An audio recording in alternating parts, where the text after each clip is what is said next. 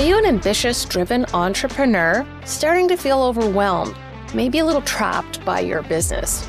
Well, I have a solution for you. It is the 5-day Bottleneck to Breakthrough Challenge, where in an hour a day, we will give you the roadmap, the blueprint, the treasure map to where you can find yourself with more free time, more freedom of money, and a more valuable business. Hope to see you soon. www.bottlenecktobreakthrough.com.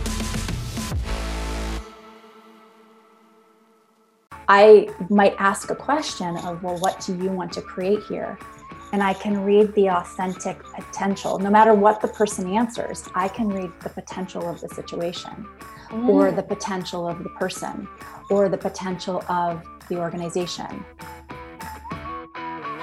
This is The Real Bottom Line, where we tell entrepreneurial stories about true grit and perseverance from frontline business owners themselves. Now, let's get started. Well, hello and welcome to The Real Bottom Line. Today, my guest is Aria Raphael, and she is as beautiful inside as her voice is, and she is on the outside. And today we're going to talk about her entrepreneurial journey and some of the skills that she brings to her clients. Welcome, Aria. Thank you so much, Wendy. I'd love to start out. I love to understand people's journey. And I know you've had a lot of different roles in different places, and you've moved around this planet. And I'd love to hear where you've been, what you did, and how that's kind of led you back home to Halifax. Yeah. Well, I am originally from Nova Scotia. I was born and raised here through high school. And then I had the opportunity to go to the United States for university. So I chose that. And I lived in the US for 22 years. And, you know, the short end of people asking, how did you get back to Canada? If there was really a calling, sort of like almost like a little gentle itch. It was about 6 years ago. And that ultimately brought me back to Canada. But yes, I have moved around quite a bit and done a lot of different things in life. It was 15 years ago that I began to feel called into what it is I'm now doing. And then to some degree really began that 14 years ago, and iterations of it grew and developed over time. So that's sort of the general big picture, the 30,000 foot view of it. I find it interesting though, because sometimes we'll have conversations and you're like, oh yes, I worked there and did this. And, Yes. And I often think that when we end up on our journey, it's from little pieces of everything along the way, right? Yes. So you worked in financial services. What did you do there? Yeah, well, you know, for a long time, I was trying to figure out why do I have all these really interesting jobs that take me in these interesting directions? And this moment of realization, revelation came to me, and I thought, oh, I'm getting trained in many different industries so that I understand how business really works.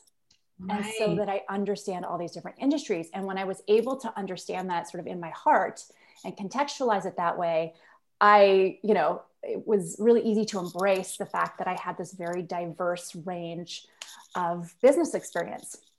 But yes, one example of what I did, I actually was invited to a job, and I wasn't sure if it was going to be up my alley just in the beginning. And then I learned more, and I was like, oh yeah, this is really cool. I'm going to learn a lot here.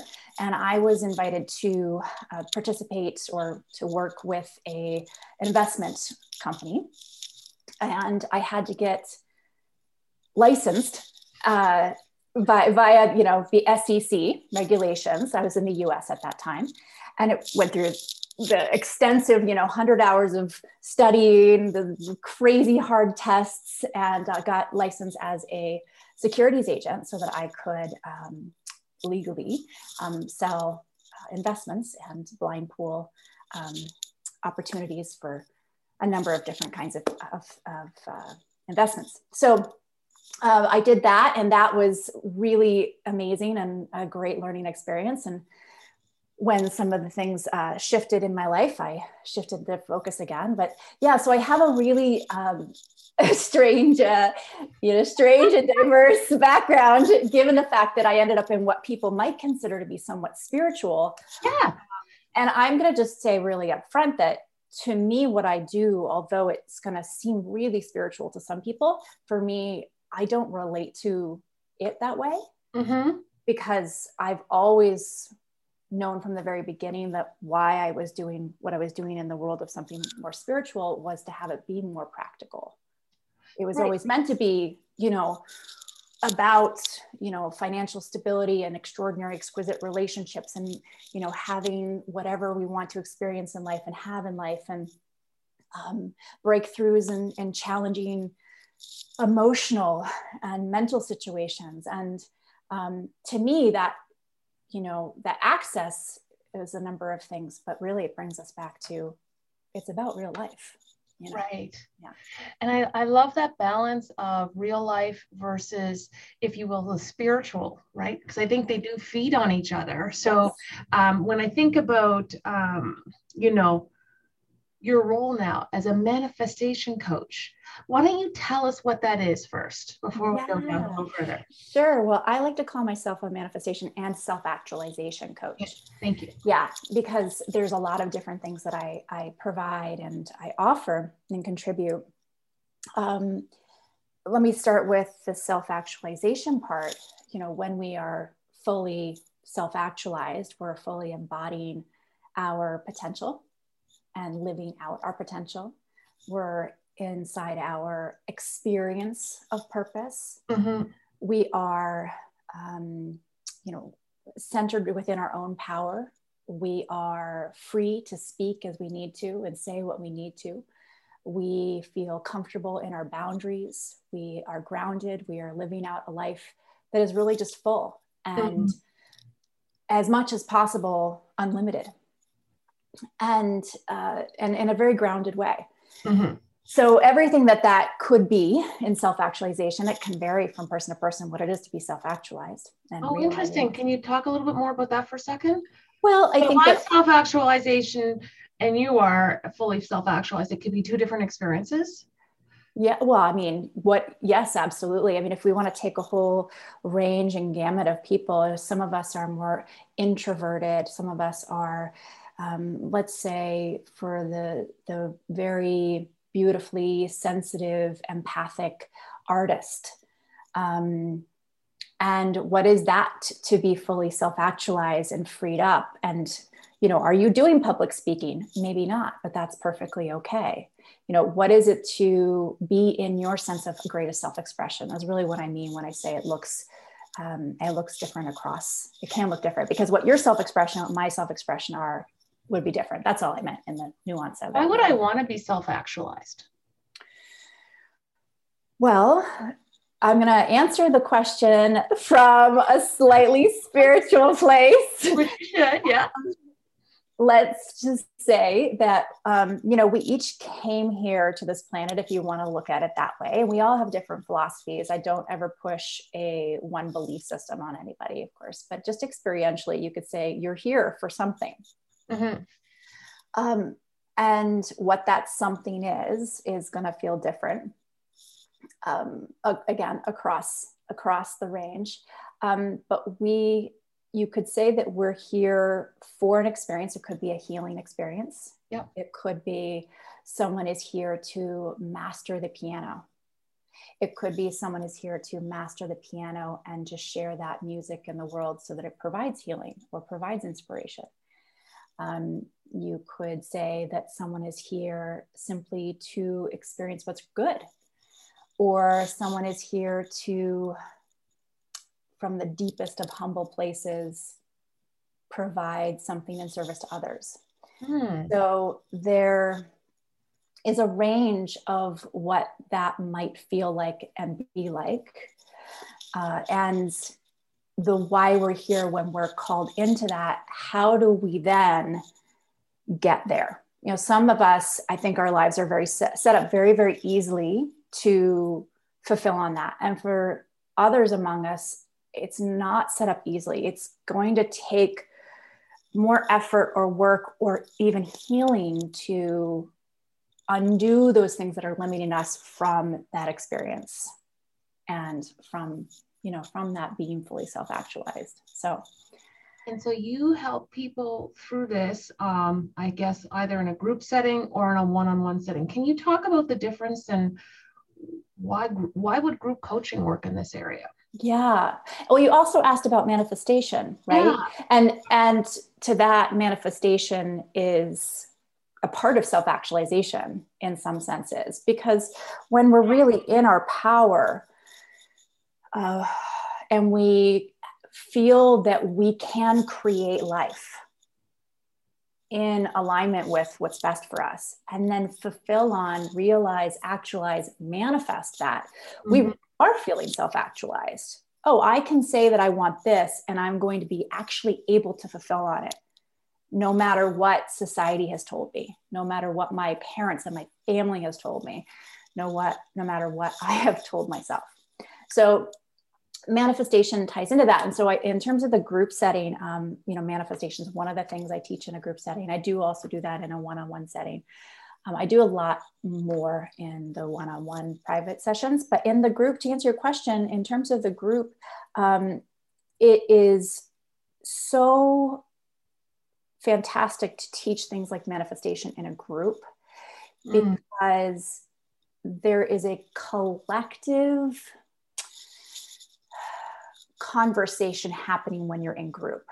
So I'm not just speaking to something that is specific to, say, you, Wendy, and the nuances of what is relevant for you, which is what happens in the one-on-one setting, right? I'm giving very individualized perspective. For instance, I will, channel languaging that works even just for you, right? The exercises and the words change from session to session sometimes based upon who I'm talking to, which is really cool, right? But in the group setting, what's awesome about it is that, I'm receiving information, or I'm providing information that's bigger, in the sense it's broader. And by broader, what's awesome about that is we sometimes will then learn something as participants, because there are other people in the room, right, that we might not have even gotten had we not been with other people in the room. And you've worked with companies as well. Yes. What do you do for them? Well, it varies based upon the organization. I always like to work with the leaders. I've come to understand over time that organizationally, it starts with the leaders. The leaders are really holding that pivotal creation point that trickles down to everyone else. So it's so important to work with the leaders and have the leaders transform something for themselves and what they're creating and providing for the group. But otherwise, then I work with the group as a whole. So it's so much fun because we create together as a group, where there may not have been places of cohesion. Okay. Suddenly there is more cohesion, because there's collaborative feeling of, oh, we're in this together. We are creating something positive and powerful together. Right. And if I'm not contributing to that as an individual, that's on me. I have a say in this. And so, I would assume you're tying that back to what the leader wants the organization to achieve. Yes, but the leader, it depends. So the leader will set the tone. I mean, the vision starts with the leader, because usually it really, again, I say it depends because every organization can be a little bit different, but it's pretty typical that the leader is the owner, and with or at least the president or the one carrying the vision, let's say. So, the leader very often with business owners has an idea of what the product is, how they want it to go, what have you. However, so it starts there. But then the team really can get behind at least some of the elements. I mean, the team is there because they like what is being sold or being provided. And from there, then the team can create, well, how are we going to manifest this together? What do we want to manifest? Mm-hmm. Here I am sitting at my desk doing my job. I have a say in what kinds of clients we interact with as an employee. I have a say in what my experience gets to be inside the group. Well, I get to say in how I want the culture to feel. Mm-hmm. And then people understanding that the ownership of leadership increases, Mm-hmm. and people generally feel more inspired to show up to work knowing that they can contribute. So yes, the leader does set that, here's what we're generally providing. I want to make sure that our value set is integrity. I want to make sure that our value set is trust. And inside that, then the team can create. So I do that. I work with the leader, I work with the group. And then if the organization allows me, I work with the team members individually. Okay, cool. Yeah. Now, okay.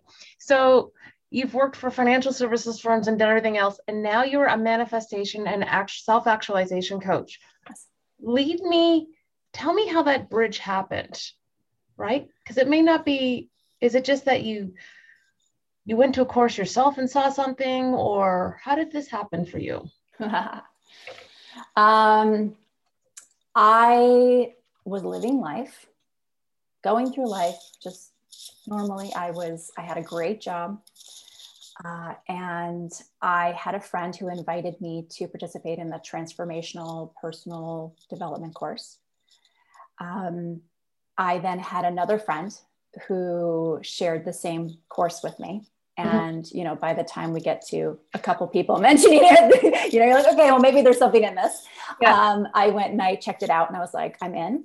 So I took the course, and there's a lot of extraordinary transformational personal development courses in the world. So you can access this in, many different ways, but I had a profound breakthrough there. Mm-hmm. And it was where all of my psychic gifts really opened up. Excellent. And from there, I wanted to take another course. So I took another course, and I wanted to take another one. And I just realized, oh, this is what I'm meant to be doing. I'm meant to be learning how to coach, transform. And I just kept following the path. And it was like breadcrumbs, right? I didn't know where I was going. Yeah. And from there, I just kept following what the calling was. Yeah. So what would you say your unique ability is?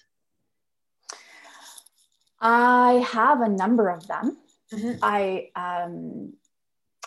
One of the unique abilities that I have, although I do believe that we can learn how to channel, I do channel, and I interact with things that are not seen, let's say. Okay. Right? Like people's higher self. And I channel very unique information. So that's one of the reasons I can sit in a session with someone and provide and know the languaging that's meant to be provided for the person, or will provide a dynamic exercise for a person that I have personally never heard of before in a session. But one of I've a couple other unique abilities to speak to. One is it is a lot of the work I do one-on-one with people. Mm-hmm. And that actually is part of the bigger manifestation picture, which is to provide healing and undoing of our consciousness that is not, say, aligned or a match for that which we want, but also just a very deep healing of consciousness. And I use techniques of integration and quantum healing, which are big words. Like, what do we even mean by all of that, right? Yeah. Yes, but really I teach people how to work with their own higher self, their own light, to affect a very powerful healing in their body, in their mind, with their soul, in their field, all of it. So that is certainly, there's some dynamic things in there. And although that is a unique ability, it's one that I feel passionate about teaching people. Mm. I will lastly say one of my favorite unique abilities is I came to recognize over time that I have this ability to read potential. Ooh. And so that really helps me in my work. Yeah. So when I'm standing with somebody and I'm coaching them, or I'm sitting, on the phone, or I'm standing in a business working with them, I might ask a question of, well, what do you want to create here? And I can read the authentic potential. No matter what the person answers, I can read the potential of the situation, or the potential of the person, or the potential of the organization. Like, okay, well, I love what you've created, but it's actually not speaking to the wholeness of your potential. So let's create it from what the wholeness of your potential actually is, which is much bigger, Right. and then build to there. Do you think that when you start with people that they have in some way limited their potential with the way they think or act, and that part of you see the bigger picture and can help them get there? Yeah, well, the answer is yes, but really, I will say that I feel it, or it seems more common that it's our cultures, or our culture, that has limited us. Okay, tell me more about that. Well, we're not taught that.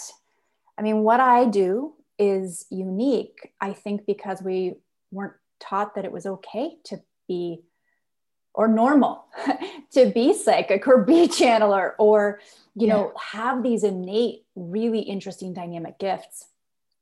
And I will sit very often with people and say, well, you're a medium. Did you know that? Or you are, this really is who you are. And, very often, sometimes people will start crying, or because it's really like, oh, there's my soul, right? As connection to their soul experience. Yeah.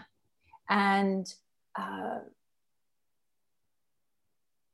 it's, I mean, to be really fair, my family loved me dearly, but I wasn't, opened to that even as a young person. So, which is why it took me a while to have that open for me. So I think it's really what we have learned along the way, maybe, or it wasn't seen in us when we were young, whatever it is. Mm-hmm. And, or it's something that, yes, we then limit ourselves in. And then do I teach it? Well, sometimes all I do is help open it, or I help people see it for themselves. And then whether or not I teach it is based upon whether I have that skill set to teach it, of course, based upon what it is. But at the very least, what I can provide is, what are some of the aligned steps, or how do you connect to your inner being so much that you can discern what the aligned steps are forward and be led to what you need to do to begin to realize that potential. Oh, fascinating. So the question that I have is, in the era of COVID, has it changed how you do your business? And also maybe how do you get clients? Now that we're, in our houses all the time. Yeah. My business was really set up for this, just the nature of it. Prior to COVID, I mean, I had actually already opted to do all of my work over the phone. I don't even do Skype work, or sorry, when I like video streaming in my sessions. I just do it over the phone. And that's because a lot of what I also teach people, I can often teach boundaries with people, and that was going to take us down another tangent and path to describe all that, but to say it's really most effective and helpful for me to teach that work with people when they can't see me, because that's a distraction to see. Yeah, it's a distraction to see me. So I don't want people's focus to be on me at all. I want the focus to be on themselves. So what, and the way I actually work is that I receive, or I can, I'm allowed, call it a holographic channel of what that person needs. So again, we could go into much greater detail about all that, but that is just at least say that no, the work didn't change for me, because I was already doing all the work over the phone for the previous, many years. And So yeah, and I already had clients that were all around the world. So nothing had shifted that way. I was already, I'm not, I'm not brick and mortar, right? So yeah, that is just to say, no, nothing shifted for me. How do I get my clients? Okay, I love this question. So what you asked is perfectly perfect. But what resonates for me to say is I don't get my clients. Mm-hmm. In other words, I don't try to go out there and get people. And that nuance for me is, it came when I began to understand manifestation at a different level, and also aligned manifestation. So of course, I'll explain what I mean. I operate from I suppose you could call it a philosophy of manifestation, alignment, and abundance. So I never want a client because I need the money, let's say. Mm-hmm. I only want to work with people who I can most powerfully serve. It really is a powerful match for both of us. And we're both happy in it. And that for me is an abundance mindset, right? Like that the perfect people are there. And I do understand it that, certainly I can be finding people, but I also really operate more from, I allow people to find me. And when I come from this mindset, it really shifts. I'm not trying to go out there and, get anybody to do something.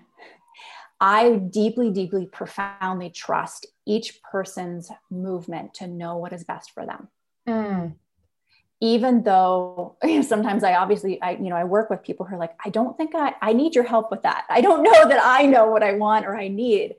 And I still always want to put power back to the individual to say, great, well, let's have you find that. But what does your intuition say?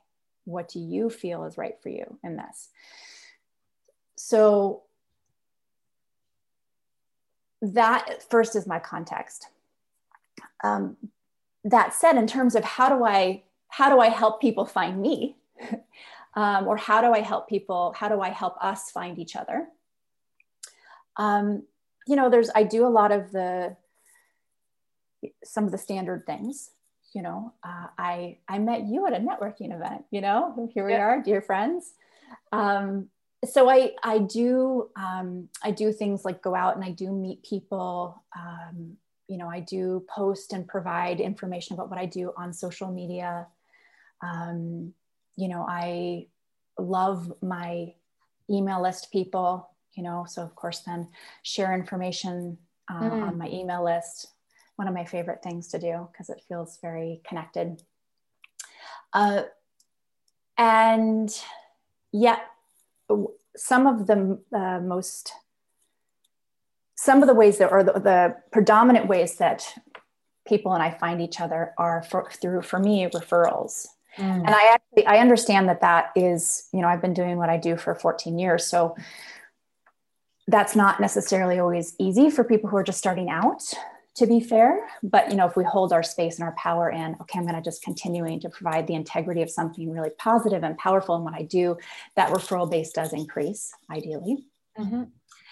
And then lastly, it's really in also manifestation. As you ask this question, I'm remembering something very cool. Okay. And that is, I had a house in Los Angeles.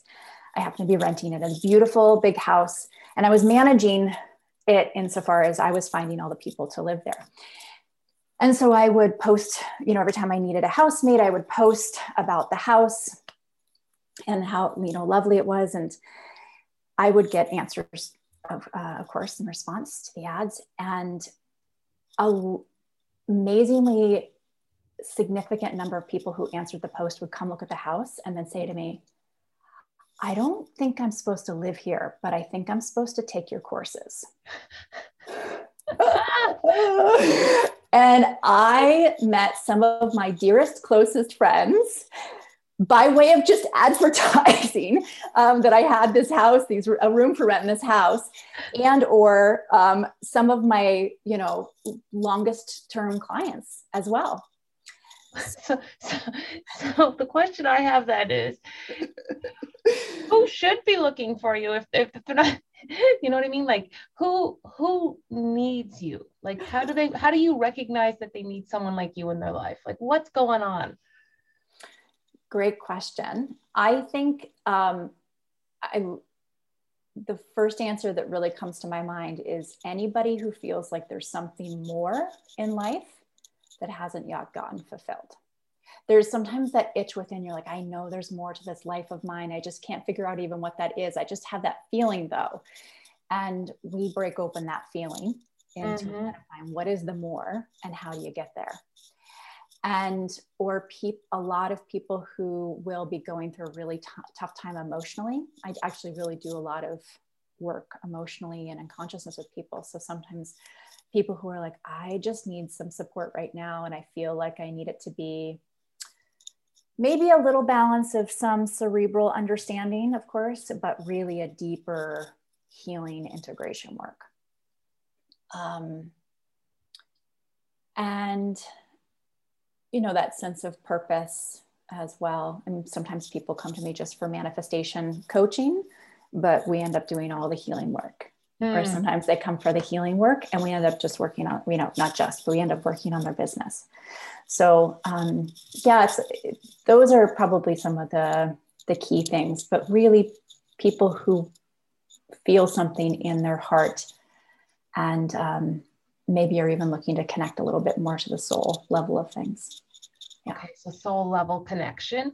And do you feel that the soul level connection, that's where real potential starts to show? Yes. Okay. And where the real guidance is and the real fulfillment is. I mean, even if you own, a real estate business and, you know what your work is and you know it well. And there's something when we connect to the soul level of ourselves that we end up being guided into an even deeper fulfillment and a nuanced expression of how we do what we do. That gives what we do a whole new life to it. There's a lot of talk around the power of why. Do you feel like that's maybe a deeper connection to your why is what this is, or is that too superficial? Yeah, I don't disagree with that question. Here's the thing that I have come to understand about that question of why is that sometimes we're able to access that answer to the why on a soul level, but sometimes we get stuck in our heads. And when we get stuck in our heads, it does remain a little superficial. And it's just because we're generally in our culture not taught how to access something on the soul level. But I also will say uniquely that what it can be true is that our experience of why will change. We're looking for a constant why to give us direction because we sometimes feel a little lost. But really that why is meant to be organic sometimes. I don't want to invalidate anybody knowing their why through and through, right? Of course. But sometimes we are guided to do something we didn't even think that we'd do the day before. And by being right, in that connection to that, we suddenly find, oh, that was profoundly fulfilling. Sorry, go ahead. What were you going to say? I was just going to say, I know that part of your practice, a lot of it is sort of meditations and things of that nature. Would you say that quietness is the first step towards hearing your soul? Yeah. Let me just qualify meditations, such a vast, diverse understanding of what meditation is. I sometimes will refer to them as meditations, but really they are guided It's really guided exercises to take us into a new dynamic space. Mm-hmm. So it's less about just calming the mind, although that's true too. To answer your other part of your question, this is an interesting one because, again, it's not static. It changes a little bit based upon who I'm working with.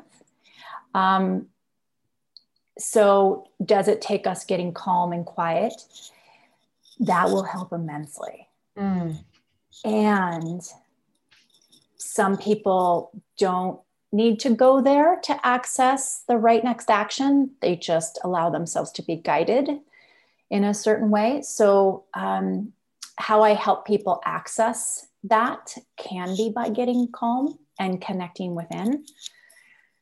Very importantly, absolutely always a foundation, but it also can do with cracking something open energetically in other parts of themselves to access other sort of dimensional elements of our being. There we go. Now we're starting to go into like the quantum stuff, right? But it is true. That's awesome. Yeah. Let's go back to Aria as a business owner and think a little bit, because here is this very spiritual work you do, and it's encased in a business. Yes. So it almost feels like it's a little oxymoronish for some people, you know, because there's this practical side to running a business.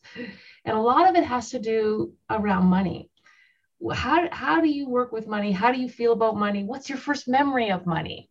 Oh, From the spiritual side and from all these other pieces. Love it. So great.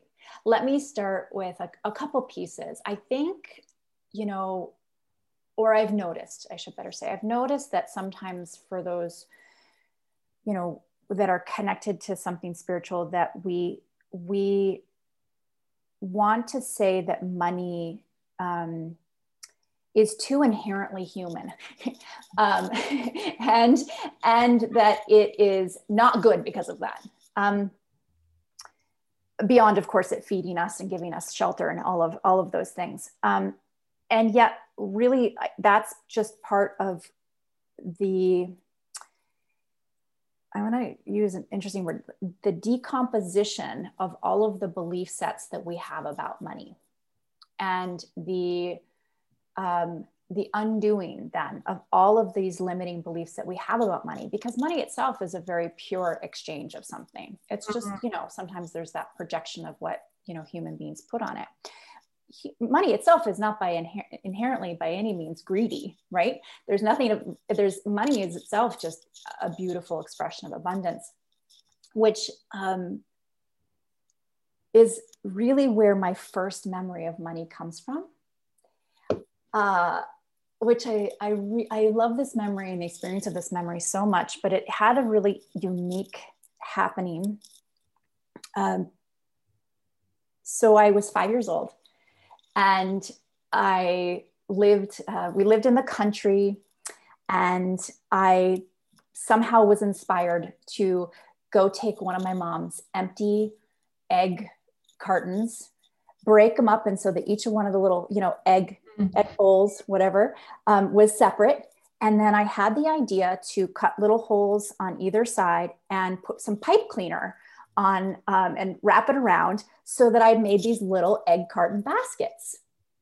And then I didn't tell my mom what I was doing. You know, at that time, I just run out the back door and go out and play for wherever. She never, you know, maybe she'd ask where I was going. Maybe not. Anyhow, back for dinner. Whatever. Yeah, right. Be back in time for dinner.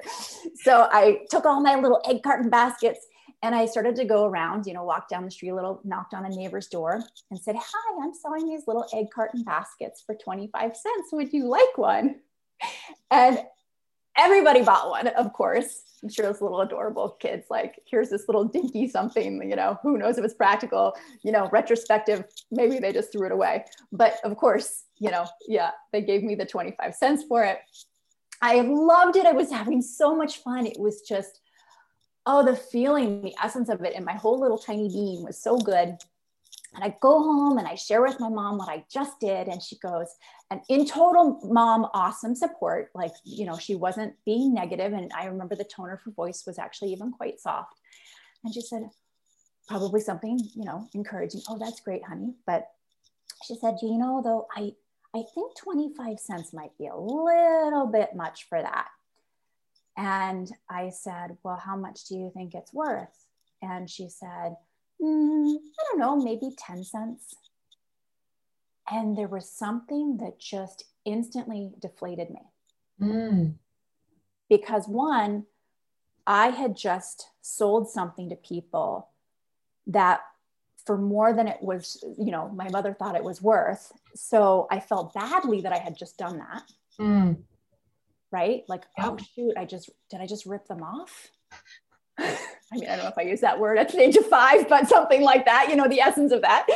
And, or then there was a little bit of a doubt of maybe, did I know what something was worth? And it, in all the beautiful intention my mother would have had, it took the magic out of it for me. Because money, I loved money so much. And I hadn't been taught all those things yet about greed and blah, and there was nothing about money yet. For me, money was like, you know, as good to me as, you know, 50 barrels of ice cream. It just was like abundant and fun and an expression of creativity and expansiveness and awesomeness.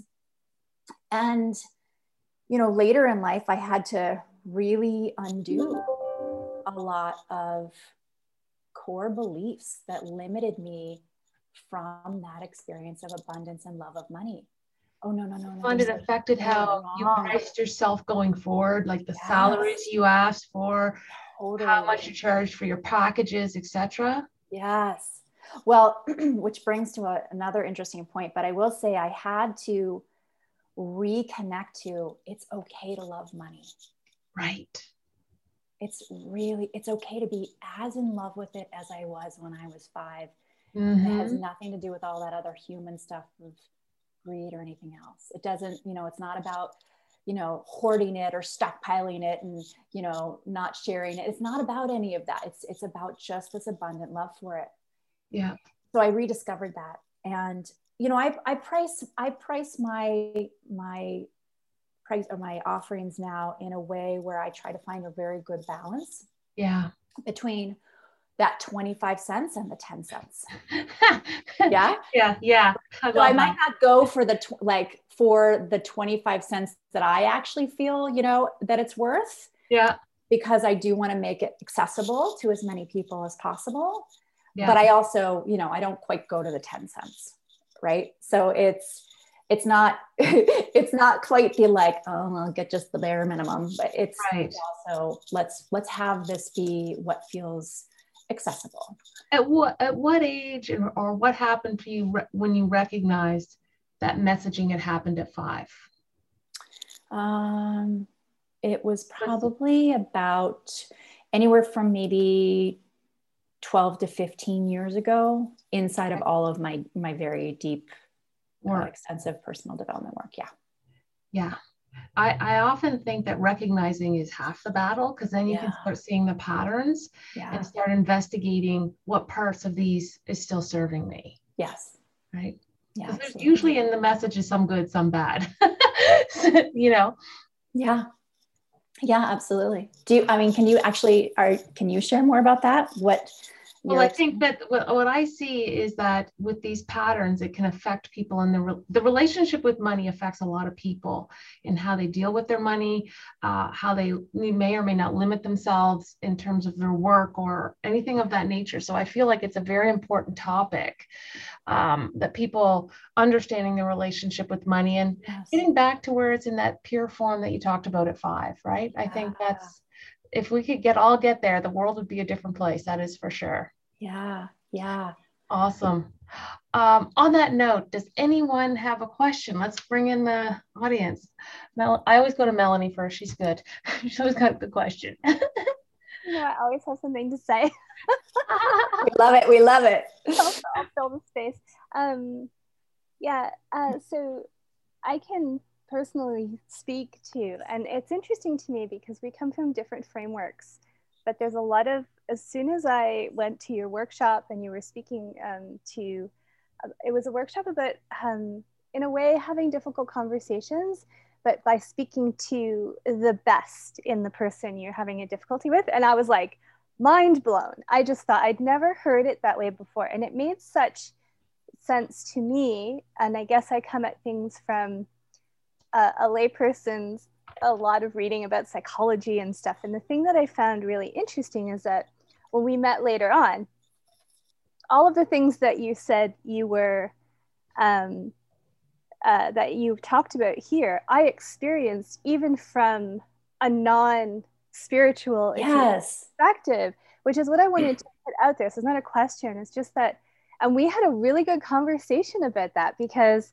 we both knew we were coming from different spaces, but there was a connection, and we kind of recognized the truth of things, but just from a different narrative. And I wonder, so I am getting to my question here. Do you also, with other people, because you spoke to me and I didn't have to come at it from a sense, the same language that you speak to, that you perhaps would use with somebody who comes from the more spiritual way of accessing this kind of truth? Because that's how I see it. It's however you package it, there are inherent human abilities that we have been cut off from. So you might describe it from your, and then are you able to work with people who perhaps, like me, don't come from that spiritual sense, but then find the language? Because you certainly did with me, and I'm wondering if your business, do you also engage with people who maybe don't resonate with that from the spiritual side of things, but perhaps come at it from maybe this psychological and the practical? Yeah, I love your question. It's so great. And I just realized something in you asking, what's actually in part happening to some degree, is that it doesn't, if someone has not had any spiritual experience at all, that is completely okay. I mean, not in any, only science, only numbers, nothing like that. Or somebody who is so super spiritual, that's been their whole life and study. What happens, not even from my own intention, but because it's part of it's how I am used, let's say, by something higher. I help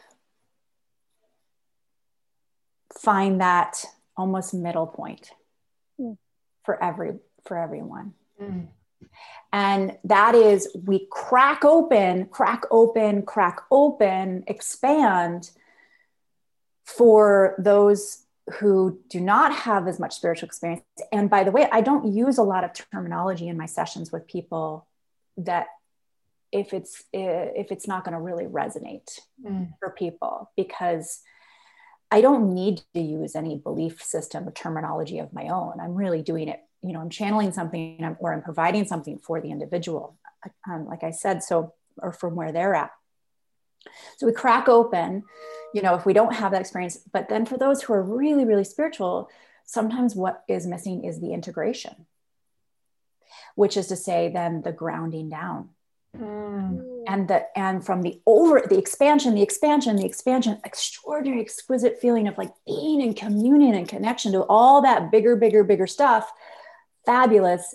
Now we get to pull it all in. You don't lose that stuff. You don't lose it, but you pull it all in and you begin to bring it into an integration so that ultimately you become more human.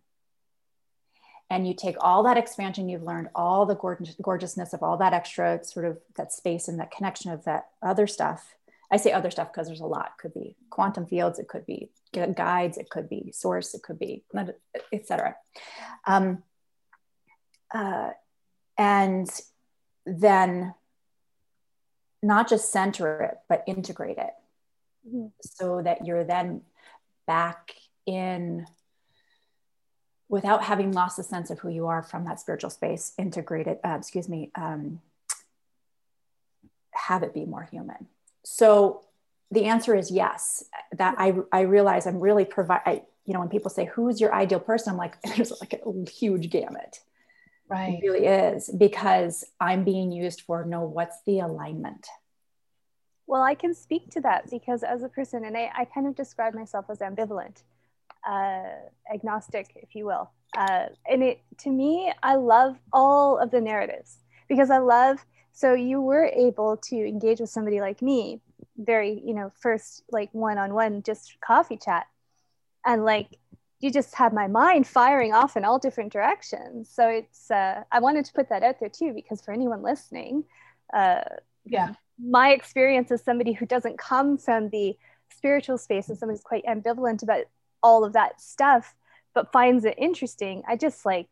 I got practical information in the language you used that helped me, and that wasn't even a session. It was just chatting and getting to know each other. Yeah. Thank you. Cool. Thank you for that acknowledgement too. Thank you. Oh my gosh. Well, all right. I have to say, this has been delightful. And I really appreciate your time today. I think the real bottom line that we're talking about here is that potential is big. Tapping our own potential is large. Yes. Tapping into is important, but also grounding and integrating that piece so that we actually act on things is important as well. Yes, absolutely. All right. Well, thank you so much. Thank you so much for having me here. I loved it. Thank you for listening to The Real Bottom Line. This show is produced by Black Star Wealth. Executive producer, Wendy Brookhouse. To learn more about the show or to contact us, go to blackstarwealth.com.